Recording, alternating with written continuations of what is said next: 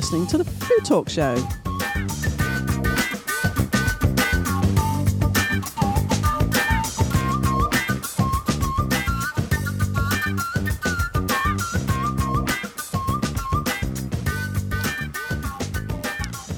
Hi there, my name is Susie Warren-Smith, and for the next 30 minutes, it's better, we're going to be talking all things food and drink. I'm joined by my fellow presenter, AJ Sharp, who is a taste expert. Hello. Hello. Judge for the Great Taste Awards, loads of other awards, food writer and MD of Sharp Relations, the leading food and drink PR company. But also, we haven't been on for ages, Jane Peyton, who is a qualified beer sommelier and also the UK's first pommelier and a food writer.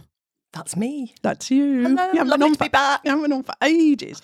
Now, the reason why you're on, Jane, because we've got no food, it's just drink, which is right up your street. There's nothing like having a spirit for breakfast, Yes. I'd say. Yes, it is.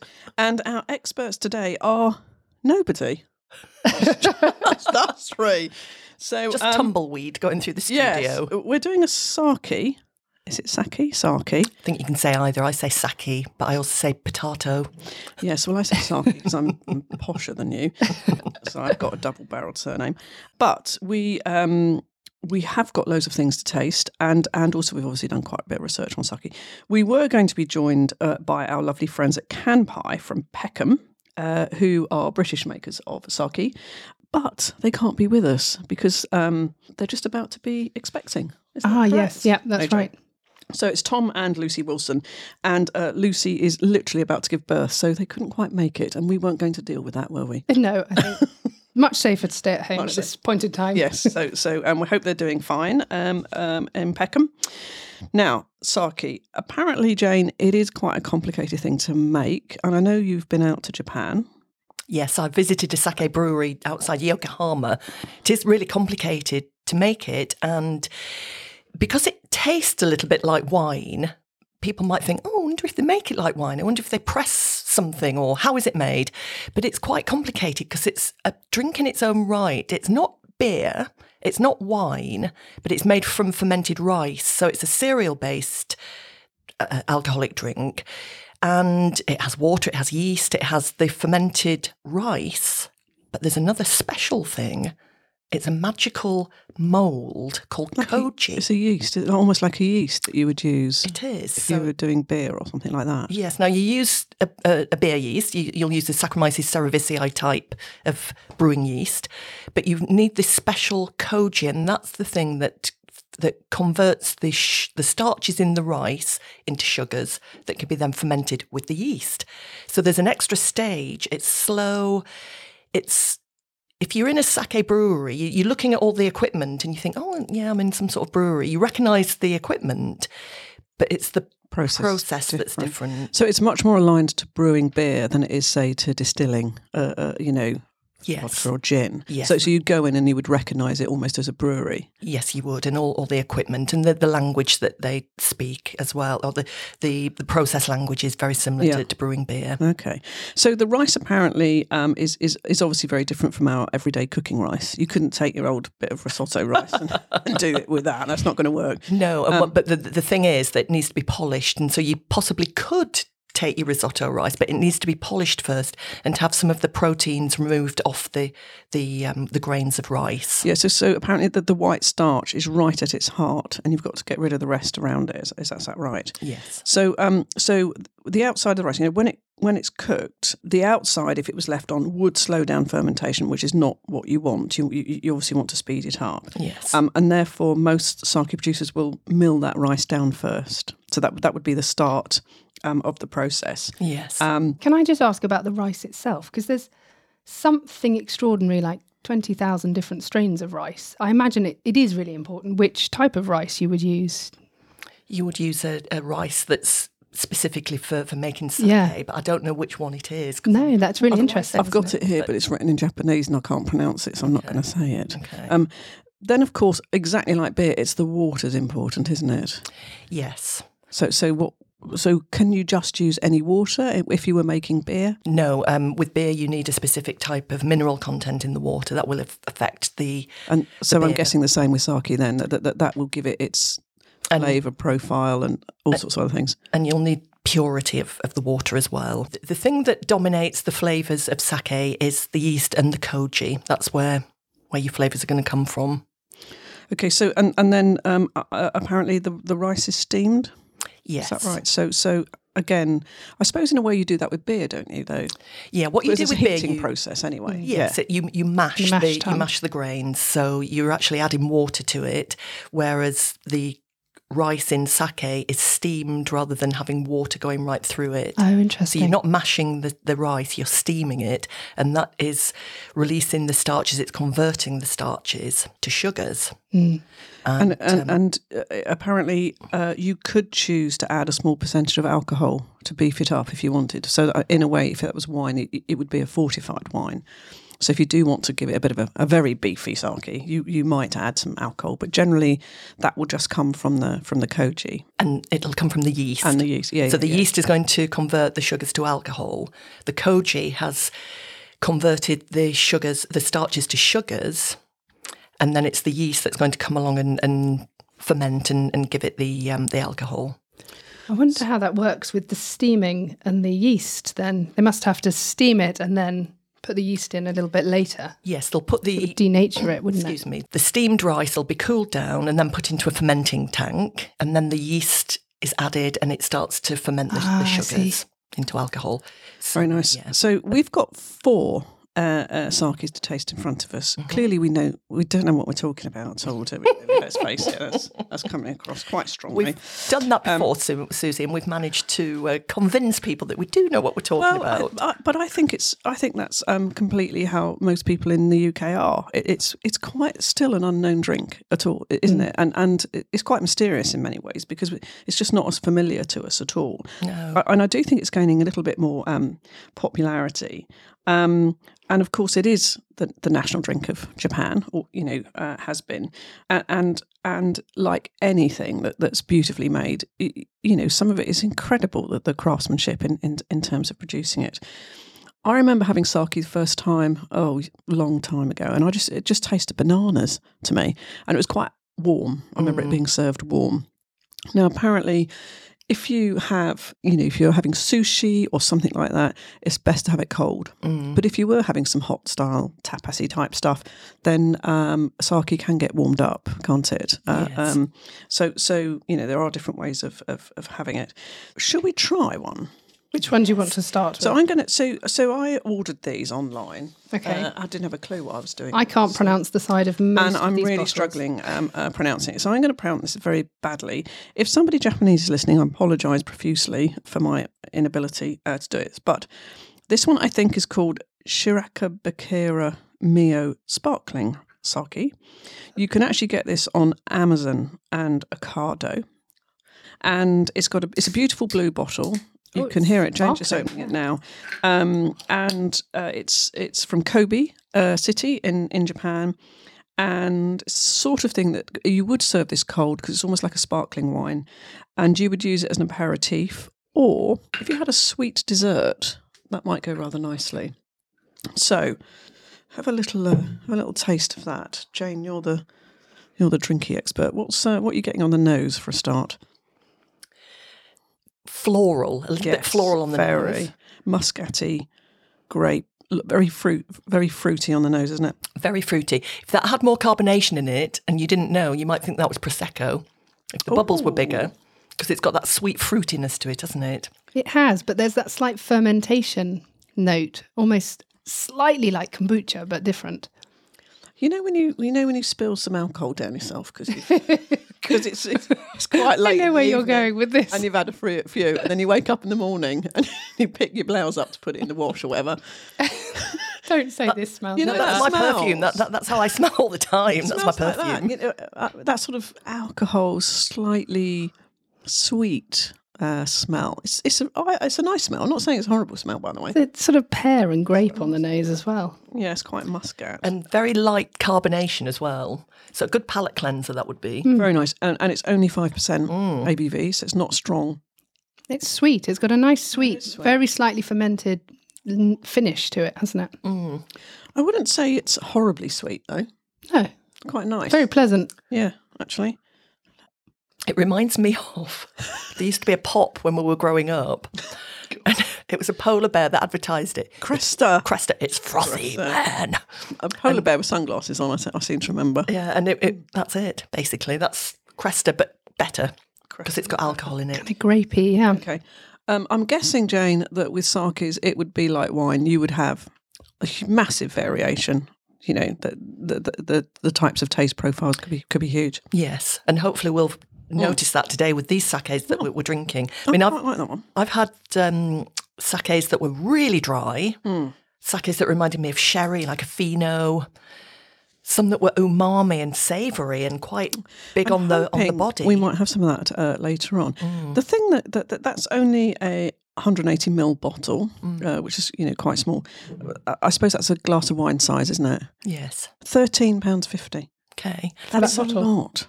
But it is imported, and there'll True, be but it's a lot. taxes and duty on there. Just for one glass. What's the Just ABV saying. on that? 5%. Yeah. But if it's That's imported, quite a lot, isn't it? I don't know, because I don't know enough about sake to say that, Yeah. but I always think of wine, and when people talk about the price of any alcoholic drink, I think of wine, and people don't question the glass of wine. They go to a pub, they pay £8 for a glass of wine. Yeah, I wouldn't pay £13.50 for a glass of wine, though, to be fair. Anyway, might be worth trying. Available on Amazon and Ocado. We're not doing very well at selling that one, are we? But it does taste really I actually like interesting. that I really one. like the taste of Compared it. to Yeah. the only sakes I've ever tried Yeah. before, I was genuinely surprised at the flavour profile on that one. So, next one, pronounced completely wrong, Sho Chiku Bai Junmai. Sake. Sorry about that. I'm going to open the bottle with the sound effect. So this bottle is a tiny little dumpy bottle, glass again, and you can get this on Amazon. 15% ABV, so pretty strong, right at the high end of a very strong glass of wine. And again, you can, as I said, you can get this on Amazon. Now, this is described as an excellent everyday sake, made only from rice, water, and the starter culture, nothing else added. So this should be really, really clear, I would say, and unadulterated. So there's no flavourings, no extra sugar, no extra alcohol. Now, this one is, to me, not fruity on the nose at all. It's very fungy, Oh, it's completely different. Very savoury, isn't it? very savoury, almost soy sauce. It is dry though. It's very silky texture. This reminds me of the first sakes that I had, probably all of us ever had, where we're in a Japanese restaurant. Yeah. Yeah, And it's got that real sherry note to it, hasn't it? yeah. This is more what I was expecting. Cream, but it's creamy though, sort of custardy, nutmeg almost. To me, this is why people are confused with sake, because they think, oh, it tastes like a wine or a sherry, and they don't know where to categorise it in the drinks cabinet. So to me, this personifies what the confusion is with sake, because it's something we don't recognise. It's like, well, it's like wine or sherry, but it's not. So apparently you could serve this slightly cool, which is what we've got at the moment, or just room temperature, or even gently warmed. Now, I could imagine in the winter that would be really quite nice. Not hot, like a hot toddy, not mulled, but just gently warmed. Not microwaved. I mean, I've got some tips about that in a minute. Ooh. really? Top tips on that in a I minute. love a top tip. That is what I would think of as a sake. I can't imagine it can be more different than the first one we've just tried. It's almost like butter mushrooms on the nose, isn't it? It's a real salty, savoury flavour. So the next one. So that was in a nice bottle, wasn't it? The next one is apparently called a social sake. Sake for good times. Social sake for good times. It's light and dry, and it's supposed to have quite an umami quality. Now, umami is one of my favourite taste profiles. I love umami. Me too. More than anything else, really. Me too. So I'd be very interested to see what you think about it. Again, this is what we were saying earlier. If you do get a sake, you can serve it chilled, and that's the best way if you're having sushi or salads or tempura or something like that. If you want to make it warm because you're having something like tapasy or something a bit warm, then you can warm it. I'm going to give you a tip in a minute about how you do that. What's the taste profile like, Jane? Again, it's very umami, a bit salty as well, I think. And that is quite salty, isn't it? I'm getting in a horrible way. wood on the nose. A real kind of... And again, got that sherry note to it as well. It does feel like a fortified wine. It does. Can I read the back of the bottle here? Yeah. Yeah, again, this is 180ml, which seems to be the standard sort of bottle. £6.50. Harvey Nicks, you can get that from.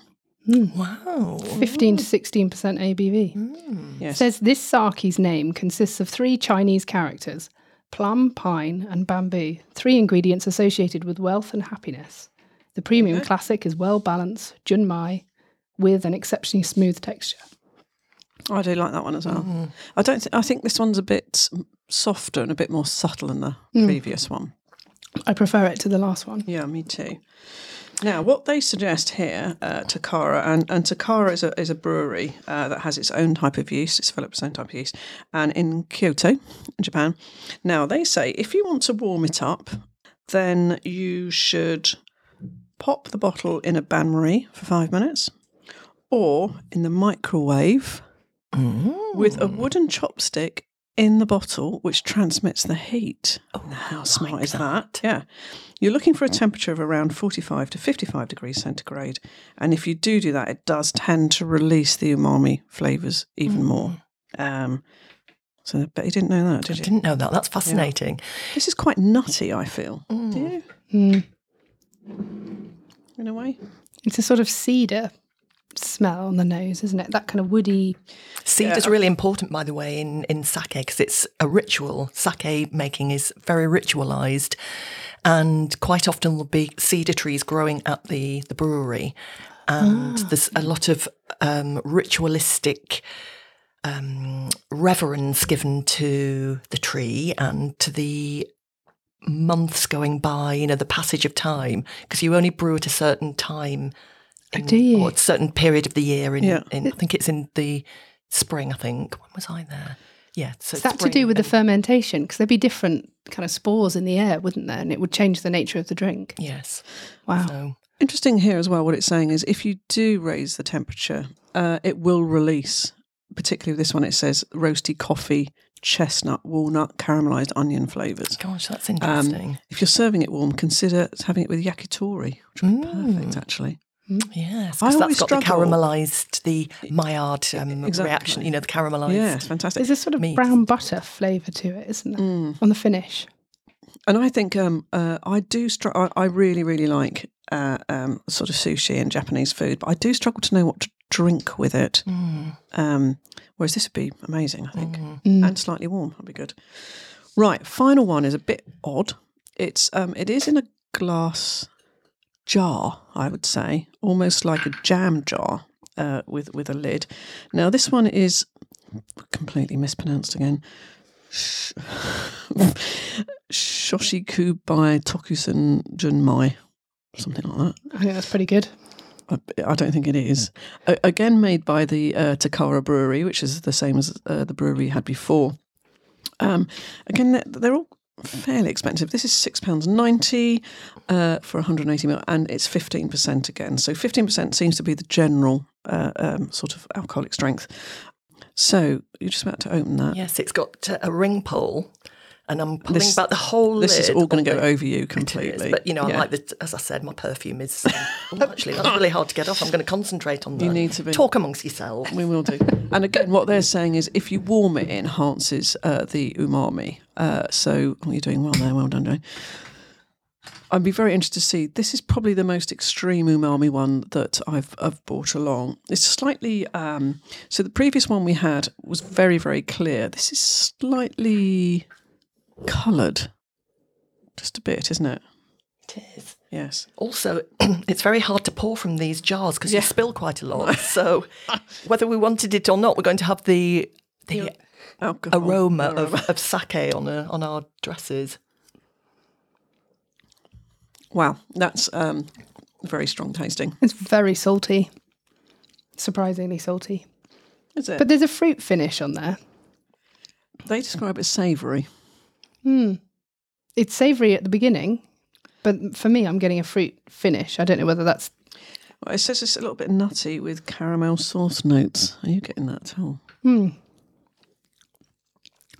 Yeah, for me, it's like It is a dried... slightly toffee-ish, isn't it? Yeah, I'm picking it up as a dried fruit, but yeah, there is a caramel note to it. They says it has a nose of smoked cheese, but I have to say I'm not getting that, but then I'm not a great taste expert. Can you smell that? No. Again, it's quite a mushroomy nose for me. Woody and mushroomy. Do you not like it? I'm not a big... I find sake quite challenging.